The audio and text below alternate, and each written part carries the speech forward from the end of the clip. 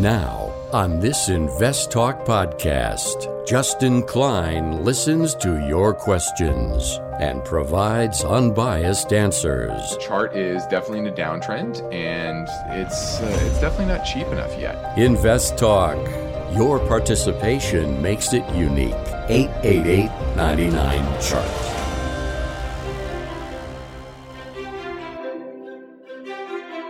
At a time when investors are confronted with market volatility and a variety of challenges fueled by the uncertainty of inflation, unsettled geopolitical tensions, and economic pressures, Justin Klein and Steve Peasley stand ready to take your finance and investment questions and share their unbiased answers. This is Invest Talk, independent thinking, shared success. Invest Talk is made possible by KPP Financial, a registered investment advisor firm serving clients throughout the United States. The clarity for your path forward starts now. Here is KPP Chief Executive Officer, Financial Advisor, Justin Klein. Good afternoon, fellow investors, and welcome back to Invest Talk. This is our Tuesday, August 2nd, 2022 edition. Now, as investors in our interest to pay close attention to the U.S. economy and the labor force, it's very important to pay attention to the unemployment rate as an important piece of the puzzle. So let's first start off with the definition of employment rate is the percentage of unemployed workers in the labor force. Remember, that's the labor force, not total population, the people that are either working or actively looking for work. That is the labor force. Now, this ebbs and flows with the economy, and you probably wondered how many people are unemployed in the U.S. And from the United States Bureau of Labor Statistics, and the current numbers as of June, the current unemployment rate sits at 3.6%. Total of unemployed people 5.9 million, and unemployed insurance claims 1.7 million. So not everybody that is unemployed is collecting unemployment. They may be unemployed for a long period of time, and that might have run out. Now, to broaden the perspective, let's look at unemployment figures for the past 90 years. And the highest rate of U.S. unemployment was 24.9% in 1933 during the Great Depression, obviously, and unemployment remained above 14% from 1931 to 1940. That entire decade that's what they called the Great Depression, just very, very worse than the 2008 financial crisis, which peaked out right around, let's see. Oh, that's interesting. From 1940 to 1982, unemployment rate stayed at single digits until September 1982. That's when it reached 10.1%. During the Great Recession, also reached about 10% in October of that year. Now, in 2020, the unemployment rate did get to double digits, 14.7 for a brief period of time, but obviously came back down pretty quickly. The lowest unemployment rate in modern history, 1.2%, 1944, after the Great New Deal, getting everyone to work on building roads and bridges and Hoover Dam, etc. So that was some historical context to what we're seeing today and what the numbers look like in relation to history. Now, I'm Justin Klein, and I look forward to this hour with you, giving some more information, some more perspective to help answer your finance and investment questions with my straight and unbiased answers. Now, most importantly today is to help you take that next step in your own version of financial freedom. And this is a different investment environment, and that means you have to have your head in a swivel both ways. It's not just about low inflation that would dip into deflation. No, this is higher inflationary environment that's going to ebb and flow in a bigger way. And so that means more volatility, more opportunity, but more risks as well. So our goal is to help you take advantage of those risks and avoid the pitfalls that come with a volatile market.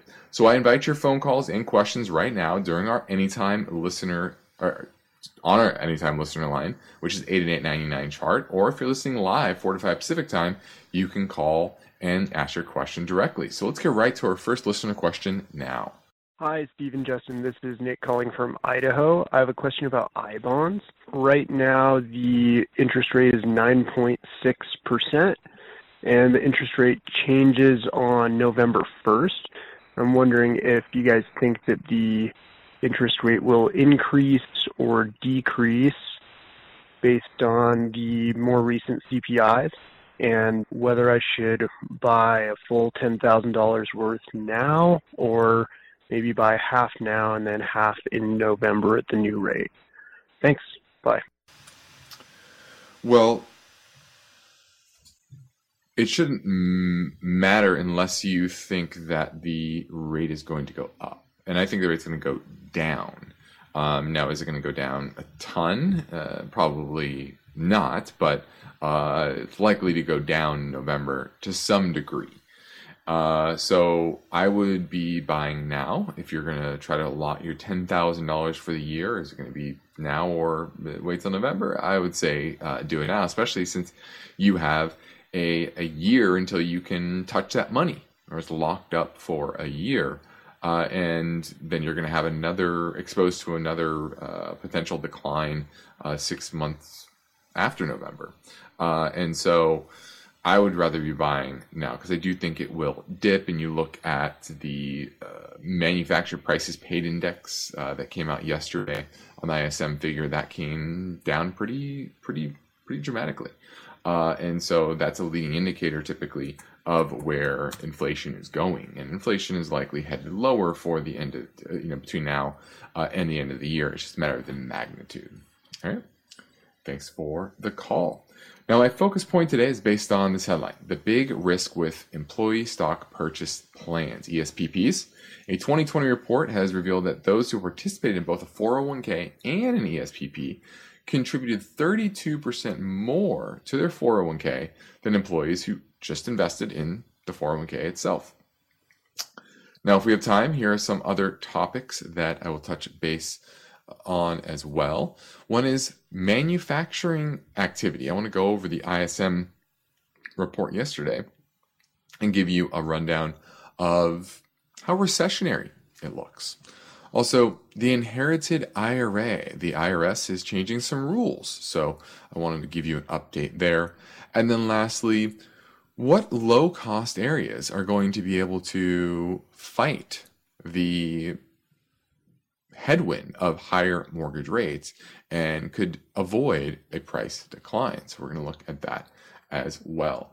But ultimately, I want to know what is on your mind, so give me a call. 888-99-CHART is how you get through and ask your question on today's show. Now, let's take a look at the market. The S&P was down 27 points. We rallied into the 100-day moving average, which would naturally be resistance. So to have a little bit of down day today is not a shock. You definitely had growth outperforming value, which was interesting considering the 10-year was up pretty dramatically today, up 13.5 basis points. So that was a pretty big move off of some decent support on the 10-year. And I've said this before, that I think we're now entering a trading range on the 10-year, probably between 2.5 and maybe 3.25, just to see what the next move of the economy will be, of what inflation will be, what the Fed will be doing, not just the next few months, because that's kind of known. What gets more murkier is what happens after the, is it the September? And I believe it's the next two meetings, basically. That's kind of known, 50 and probably 25 basis points. But what happens after that? Are they going to, is their next move another hike? Is it a pause for a while? Is it a quick cut at some point early next year? I think that's what the market is going to try to battle with, especially as you have an inverted yield curve, in some parts, a flat yield curve in others, just shows that the slowdown in the economy that the bond market is expecting. So we're entering likely this trading range on the on interest rates. The dollar, that was up strongly as well on the back of those higher rates.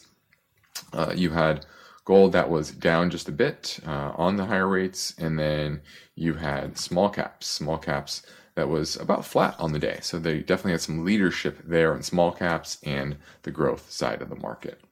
Now we're heading into a break, and I welcome your finance and investment questions now. So give me a call on Invest Talk at 888-99-CHART.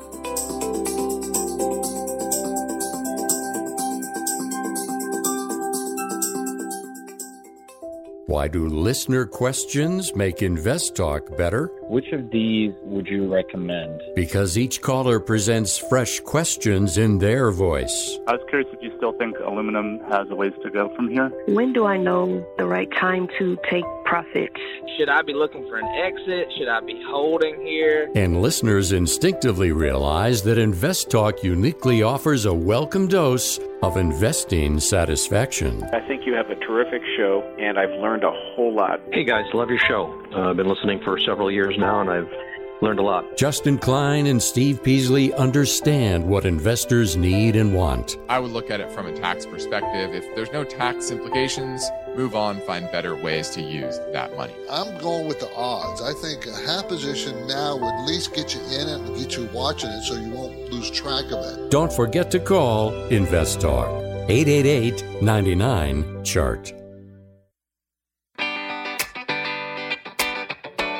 Each day, Invest Talk listeners submit their finance and investment questions via phone or email. Would you like your question to be put near the top of the list? Just take a minute or two to leave a review and rating for Invest Talk at iTunes. And be sure to include a brief question with your iTunes review comments.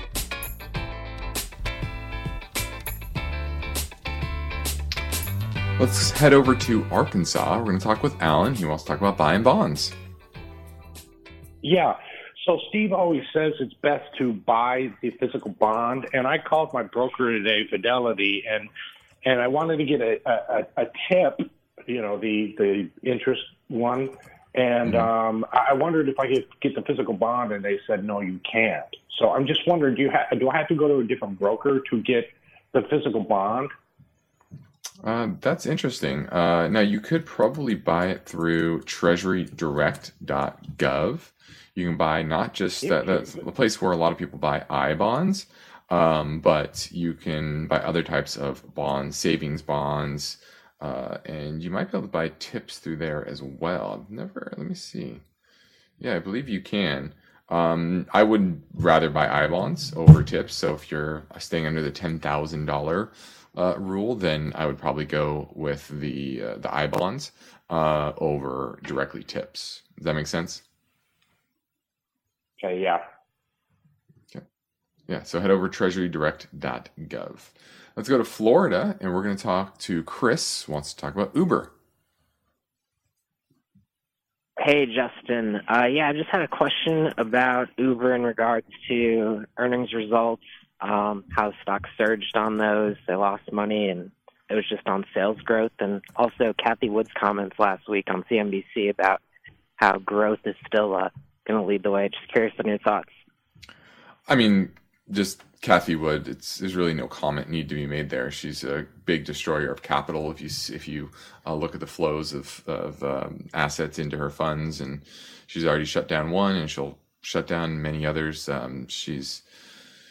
This happens in every market cycle. She jumped on a fad and made big returns in a short period of time, and everyone chased those returns. But the old saying is, you can chase returns, but you'll never catch them. And that's what's happening in the ARK funds. And so I don't really need to comment too much on Kathy because she's been wrong outside of, a very short period of time consistently. So, and then when it comes to Uber, this is a good example of a company that it was down and on expectations of the bad earnings report. And they came out with one, and it wasn't quite as bad as expected. But still, they lost $1.32 per share after losing $3.04 last year. Last quarter. And so this year, they're expected to lose $3.59. And that's better than 2019 when they lost $5.04. But their business prospects continue to be rough. Ultimately, I don't think Uber is a great long-term investment. They've clearly been a destroyer of capital.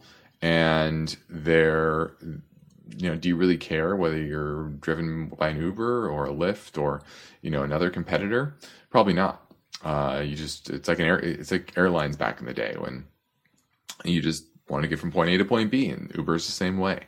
Now, I think it's going to stay around, and there'll be enough people to throw more shares at it, etc. But certainly isn't going to be a good long-term investment. So I would pass on Uber. Now, I think it's time for a break. And then when I return, I will take a tackle at my focus point. So give me a call at 888-99-CHART.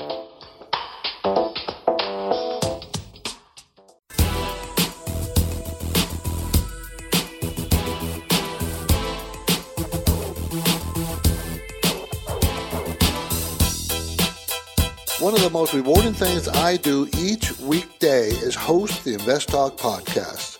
I truly enjoy helping investors, and I know that every question counts and every answer I provide will be unbiased. You, the caller, get to chart the course for each Invest Talk podcast. Call with your questions anytime, day or night, 888-99-CHART.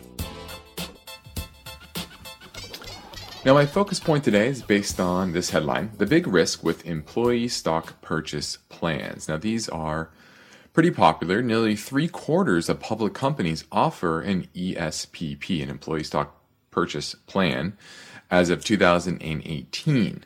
And typically how this works is that participants are given some sort of a discount to the share price. And ideally, in the best case scenario, there's called a look back period. We look at the low and the high, and whatever is most advantageous over the previous quarter is used for the price, and then they take the 15% or whatever the discount is on those shares. Now, those who participated in 401ks and ESPPs contribute 32% more than those that just contribute to their 401k. And there are pros and cons to this. Now, the first is ESPPs are capped at $25,000 per year for tax-qualified plans, so there are some limitations to it. But nearly 4 in 10 public companies offer discounts and a look-back period, which is nice. Now, there are complicated tax rules to consider. There are levies on the discount. There's also a breakdown whether this is considered regular income or long-term capital gains. That depends on when you sell the shares. And some companies have holding periods. They don't want you to flip the shares and sell them immediately. So you want to know whether the ESPP is tax qualified, and the length of offering period, the purchase dates, how to make changes, what happens if you pull out of the plan, etc. All these are factors you have to consider if you are eligible for an ESPP. Now, another thing to consider is there's no guarantee that you will make a profit. Just because you're getting a 15% discount does not mean that the stock's always going to go up. They don't. From 1980 to 2020, 45% of companies from the Russell 3000 index suffered a 70% price decline from the peak and never recovered. 45%, nearly half of the stocks over that period. So once again, this is not something that is a guaranteed win. It is a calculated bet. 15% is nice. It gives you a better chance. But if you're getting 15% of a company, 15% discount on a company that is drastically overvalued or has a questionable business model that doesn't have long-term sustainable profit and cash flows, you may be getting a discount on something that is drastically overvalued. And over time, that is detrimental to your financial health. And then on top of that, you're working at that company as well, and there could be a risk of layoff longer term. So you certainly have to understand, most particularly, the risk of the company that you are buying into. And how cyclical is the business? How much debt do they have? All of these factors are important to understand the overall risk you're taking. And then you don't want to have a large percentage of your net worth in one particular company. Just look at what happened with Enron. People just kept piling money into the ESPP with Enron and had 60, 70, 80, 90% of their retirement assets in Enron stock, and then we all know what happened. So you want to weigh your risk tolerance and your goals before you enter, and you want to make sure you're meeting your other financial goals first, maxing out your traditional 401k, which is much more well diversified, investing in your own brokerage account, other IRAs, Roth IRAs, paying off debts, hitting other savings goals as well. So as with anything, there are always pros and cons. And if that's something that the number one thing you should leave this show with each and every day is that every financial decision should come with weighing the upside and the downside, the risks and the reward. And everything has that. And if you're unaware of the risks, then you're probably going into something somewhat blind. And when you are blinded to the risks, you are often blindsided at some point with something you didn't expect because you didn't have your eye on it. So ESPPs are example of that. Now let's squeeze in another caller question before the break. This one came in earlier from Wisconsin. Hi, this is Jackie from Wisconsin, and I'm calling about I as in igloo, YH. I just wanted to hear your opinion on this ETF and if it was a good buy point right now. I'll listen to your answer on the podcast. Thanks. Bye. All right. This is the iShares U.S. Healthcare ETF, one of the largest healthcare ETFs in the world with about $3 billion in assets. And historically, healthcare stocks are pretty consistent companies. The issue, though, is they tend to not do that well in an inflationary environment. And the top holding is United Health, and that's currently a bit overvalued. There's risk of changes with universal healthcare or single-payer healthcare type of changes long term. Your second biggest holding, 9% of the portfolio, Johnson & Johnson. That's pretty well diversified. They also have a COVID vaccine that has some issues with it. Same with Pfizer, which is 5.5% of it, and the mRNA platform is looking less secure over time. So you certainly have risks there, and it's not particularly undervalued. So I'm not a big fan of it. I don't love the exposure to biotechs and the healthcare space in general right now. You have to be very selective, and I don't like this broad exposure. Now we're heading into a break, so I'm taking your questions live at 888-99-CHART. Let's say you've been thinking about learning a new language. Okay, why? I mean, how would it come in handy? And where would you want to use it? Could it be that you have an upcoming international trip? Or maybe you want to connect with family members or friends from a different culture. I think you should know about Rosetta Stone. With millions of users, it's been the world's most trusted language learning program for 30 years. Rosetta Stone is available on your desktop or as an app with Audio Companion and the ability to download lessons offline. Rosetta Stone truly immerses you in the language you want to learn. It has a built-in, patented speech recognition engine called True Accent. So as you practice speaking, you'll get feedback on how well you pronounce words. With Rosetta Stone, you pick up a language naturally, first with words, then phrases, then sentences. It's an intuitive process designed for long-term retention. You really learn to speak, listen, and think in your new language. Rosetta Stone is an amazing value, so your special skill set is within easy reach. You know you want to do this, so don't put off learning that language. There's no better time than right now to get started. For a very limited time, InvestTalk listeners can get Rosetta Stone's lifetime membership for 50% off. Visit rosettastone.com/today. That's 50% off unlimited access to 25 language courses for the rest of your life. Redeem your 50% off now at rosettastone.com/today.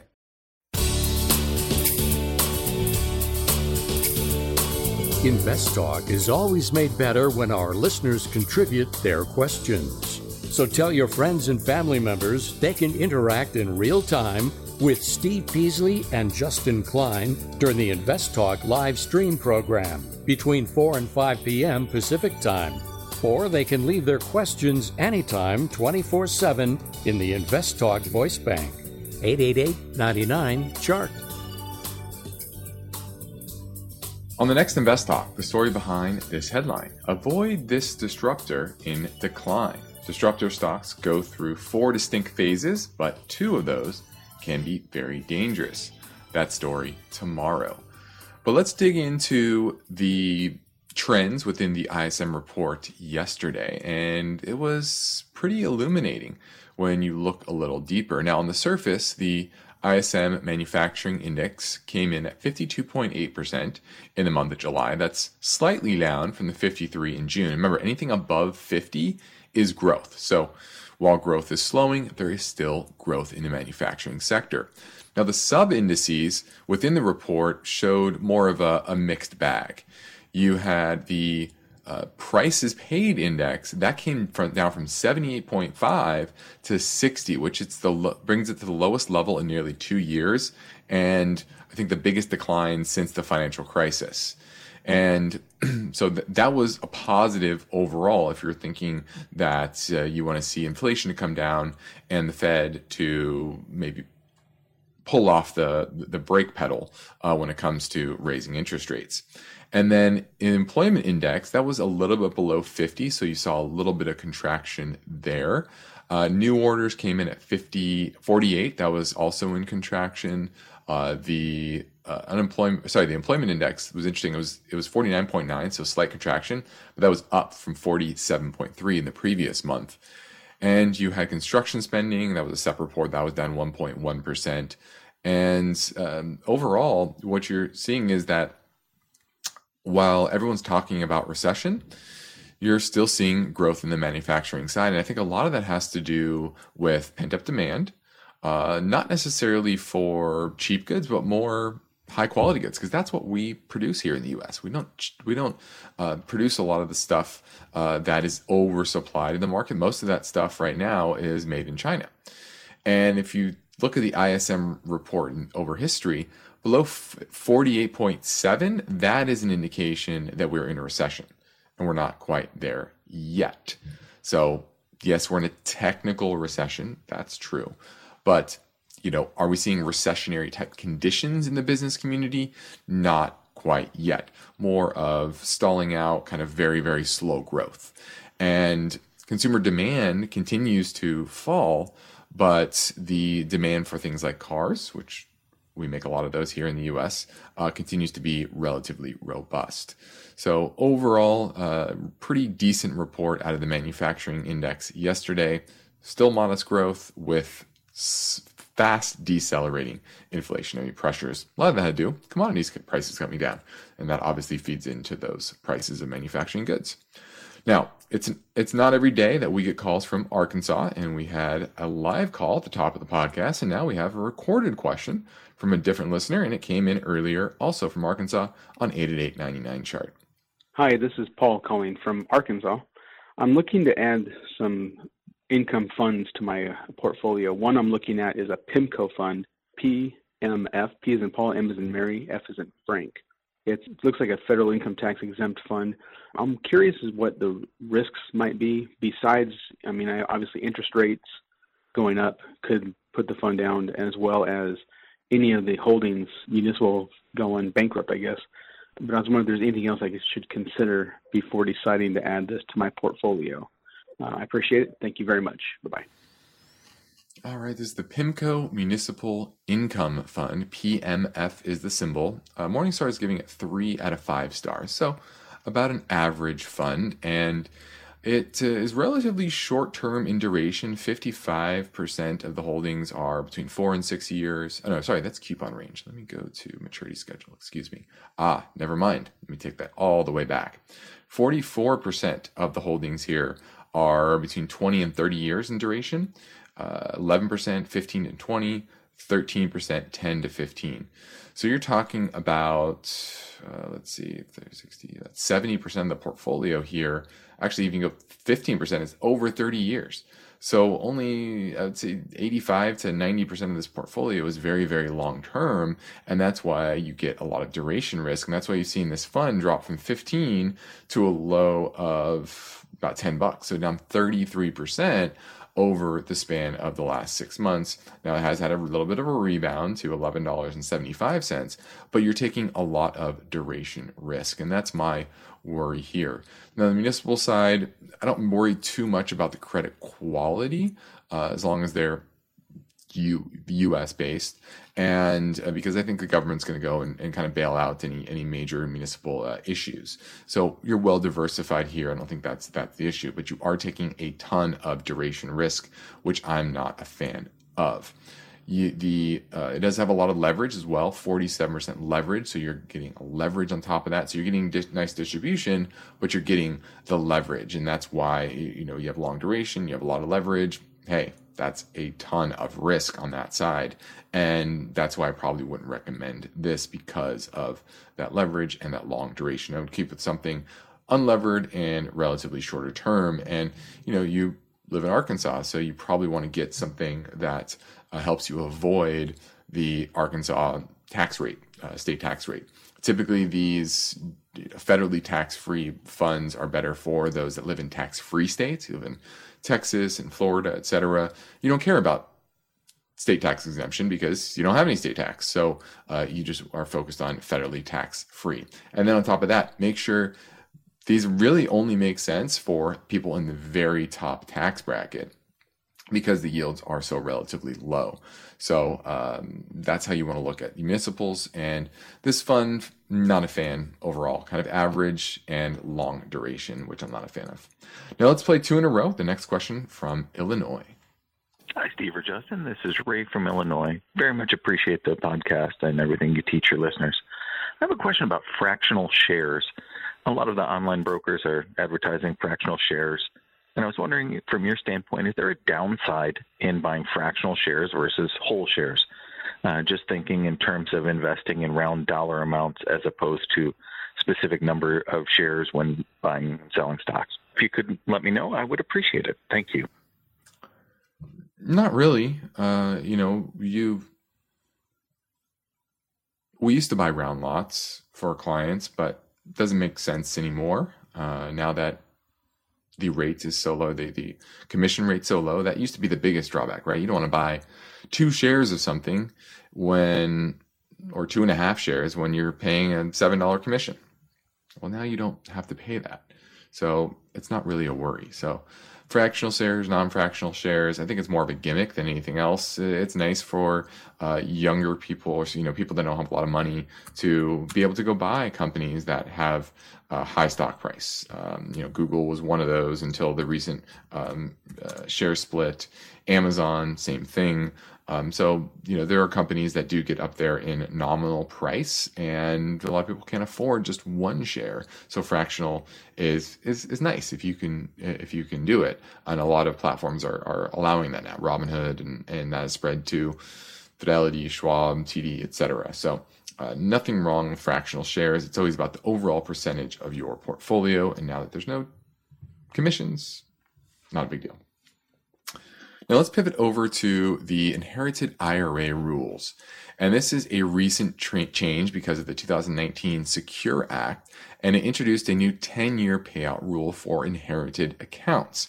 Now, the previous rule before this said that those who had got an inherited IRA, Roth IRA, 401k, they could spread out the withdrawals over their lifetime. So it was a low amount RMD that they had to take out, added to their adjusted gross income, and it typically wasn't a big tax burden because of that.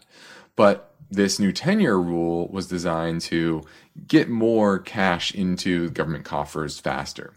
And most tax professionals looked at this rule and they thought, well, they just need to take the money out by the end of the 10th year. And that was until in May of last year, there was a revision by the IRS where they stated that they had new guidance that would require heirs to take annual withdrawals in cases where the original owner died on or after his required beginning date for taking distribution, so his RMD date. So if the owner died after their RMD date, then that means you can't just wait until the end of the 10 years and then take it all out. You have to kind of act like that person was still alive. You have to take out money each year over those 10 years. And this also applies to 401ks as well. Now, payouts from traditional inherited IRAs are taxed like income. And that means people are taxed at a higher rate on that because they're usually when they're working, as opposed to they could wait their entire life, and a lot of that distribution would come in their latter years when they are retired. Now, taxpayers can deal with this new guidance in a few ways. They can calculate the necessary amounts out each year. I did that for a client the other day. And taxpayers who fail to take that RMD will be hit with a penalty of half the total amount they should be taken out. Now, spouses and certain heirs like disabled individuals, they can spread it out over their lifetimes. But if it's a child or a grandchild, well, that triggers the 10-year rule. And inherited IRAs, owners don't have to take the payout until the end of the 10 years on Roth. Remember, Roths have already paid the payout or the tax, so you never have to pay taxes on that again. Now, some taxpayers and tax groups are urging the IRS to change this and update the guidance, but it's still relatively unclear what they're going to do. They could make taxpayers make up missed distributions, or they could go back to the previous guidance as they did before. So we're still waiting on what happens, and they'll probably come up with updated guidance by the end of the year. And you might want to be patient on that until you hear about that, if you have an inherited IRA. Now let's go to Ken in San Diego. Wants to talk about VEIRX. You own it or looking to buy it? I own the stock. I've had it several years. Matter of fact, we talked about this on the podcast once before. Anyway, I've been using it to feed my RMD system, and I was wondering if I could get your thoughts on that now. Okay.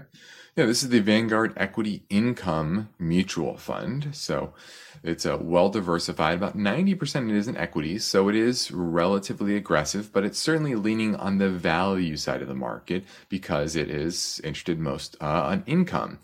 And only about 9.4% in technology, so that's relatively low. That's pretty good. Healthcare is 20%, so that'd be my biggest worry there. Only 0.5% of real estate. I would like that to be higher. But energy, 8.3%. That's more than double the overall S&P exposure. Industrials, 9.3%. Pretty good, but would like that to be higher as well. So, but overall, the mix is pretty solid on that side. And about 7.5% in non-U.S. equities, so foreign stocks. That's relatively low, but a decent exposure. So this gets 5 stars on Morningstar. The yield, or say the expense ratio, is pretty low at 0.19% annually. And so I have no problem with it. Just understand this is all equity, so it's certainly going to be volatile. But if you're okay with that, you're okay with the potential volatility of equities, this is a pretty solid name. Yes, I understand about the volatility. But anyway, I think I'll stay with it. Thanks a lot for the information. I enjoy your program very much. Appreciate it, Ken. Good luck with all that. Now we're in the middle of the hottest summer days, and this is the time of year when market volatility generally heats up.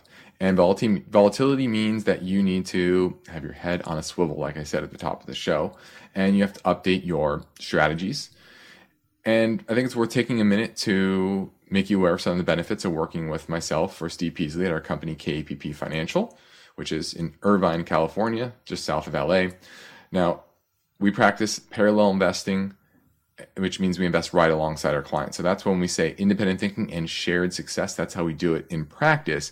We practice parallel investing. So if you need help understanding whether your portfolio is aligned with the current market environment and whether your strategy makes sense given the economic and geopolitical backdrop, I encourage you to reach out to myself or Steve at our company, KPP, through investtalk.com. or give us a call at 800-557-5461 to schedule a free portfolio review assessment via telephone or GoToMeeting.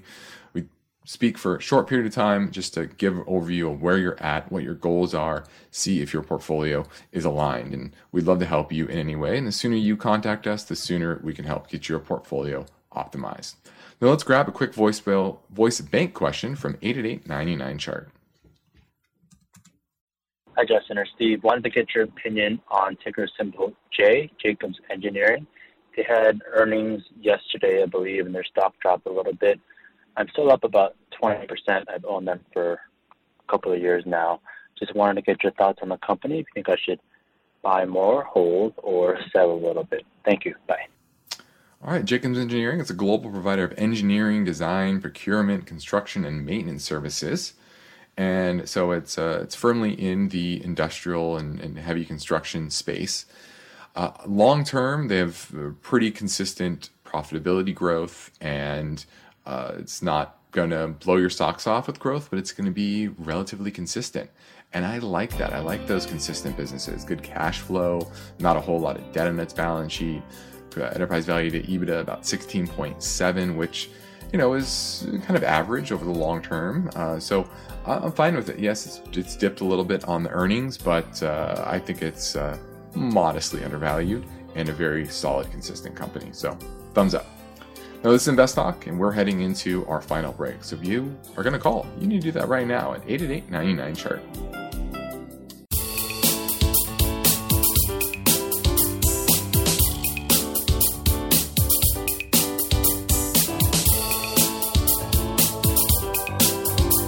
Now Justin's here, ready with answers, and he's waiting for your calls.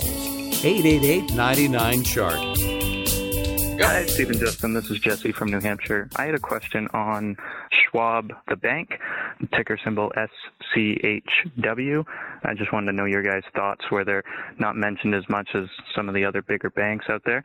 Thanks. Look forward to hearing, and take care. Bye. Well, that's a very good reason why it's not talked about as a bank, because it's not a bank. It's a broker. And I know this very well because our broker that we use for our clients is TD Ameritrade, and Schwab bought them. And they're in the midst of a merger over the next year plus. But yeah, this is not a bank. It is a brokerage firm. Now they have banking type services, but the vast majority of their revenue is not from lending. That's what banks typically do. There's some lending activity, but it's a very small percentage of their profit. Now, the biggest risk with Schwab is going to be the rules around selling order flow. And the SEC is certainly looking into this and could constrict how much they make per trade and put some rules around this, because this is kind of this there's new rules to the road that really haven't been written, because this road just started to go down after Robinhood really paved the way with free commissions, zero commissions, and that was driven by selling order flow to big high-frequency trading institutions like Fortress. And Schwab and Fidelity and all the other firms kind of did the same thing to some degree and got their commissions down to zero as well. So how is that going to impact the industry and profitability is probably the biggest risk for Schwab. But we like the company, but it's not a bank; it's a broker. Let's head over. Let's go check on another voicemail question at 888-99-chart. Yes, hi, Steve and Justin. My name is Serafio. I'm calling from Ohio. I've been a listener for the past 6 months, and you guys have been instrumental in my quest to become financially literate. My question is about dollar cost averaging for a portfolio of individual stocks. I have already maxed out all my retirement accounts, consisting of mutual funds. In June, I opened a taxable account with $30K, and I've been adding $2K a month. I am somewhat okay with the fundamental analysis, so I now have 16 well-diversified, stable growth and value stocks that are not in any of my mutual funds. My plan is to hold 18 to 20 for long term. Almost all of my positions have appreciated, so when I put more, my average cost basis goes up. Would that be okay if I just keep on working in positions that have at least 25% safety margin based on discounted cash flow or target price? Not that I'm good at it, but are there simple technical indicators to guide me? Thank you very much, and I'll wait for your answer on the podcast. Well, there are simple technical indicators, and that would be the moving averages. And are they pointing up or are they pointed down? And typically that's a good indication of the overall trend. So that's number one. Number two is you're looking at 15, 16 different names, and that's decent diversification. But the statistics say you probably need somewhere in the 20 to 25 position range to be well diversified. And so that's what I would do as you're adding more positions, $2,000 per month. Then I would start to try to maybe take that 2,000 and put it in one position until you get up to around 25, and then you can kind of manage around that number, get it up to maybe 40 at the top end. So between 25 and 40 is probably a good sweet spot of the number of positions that you want to have in a particular portfolio. And so as you build that, you should broaden that out a little bit more just to create that diversity. So I hope that helped, and I hope to give all you a little guidance there, because a lot of people are exact opposite of you. They have not 15 or 16 names, they have 60, 70, 80, 100 names. We've seen clients come aboard with hundreds of names, and it takes a while to whittle that down, but make sure that you're not overexposed to any one position by only having 15 or 16%. Or sorry, 15 to 16 positions. Thanks for the call. Well, I think that sums it up for today. I appreciate you all tuning in to the show. And this has been another episode of Invest Talk. And I appreciate you all. And we're approaching 44 million downloads. And you can find yours for free anytime at iTunes, Spotify, Google Play. And be sure to rate and review. Independent thinking, shared success. This is Invest Talk. Good night. Invest Talk is a trademark of KPP Financial. Because of the nature of the interactive dialogue inherent in the format of this program, it's important for the listener to understand that not all comments made will apply to them. Specifically, nothing said shall be taken to be investment advice, or shall statements on this program be considered an offer to buy or sell security. Because such advice is rendered solely on an individual basis and at times will require that the investor review a prospectus before investing. Invest Talk is a copyrighted program of Klein, Pavlis, and Peasley Financial, a registered investment advisor firm which retains all rights. For more information regarding KPP's investment advisors, call 1-800-557-5461.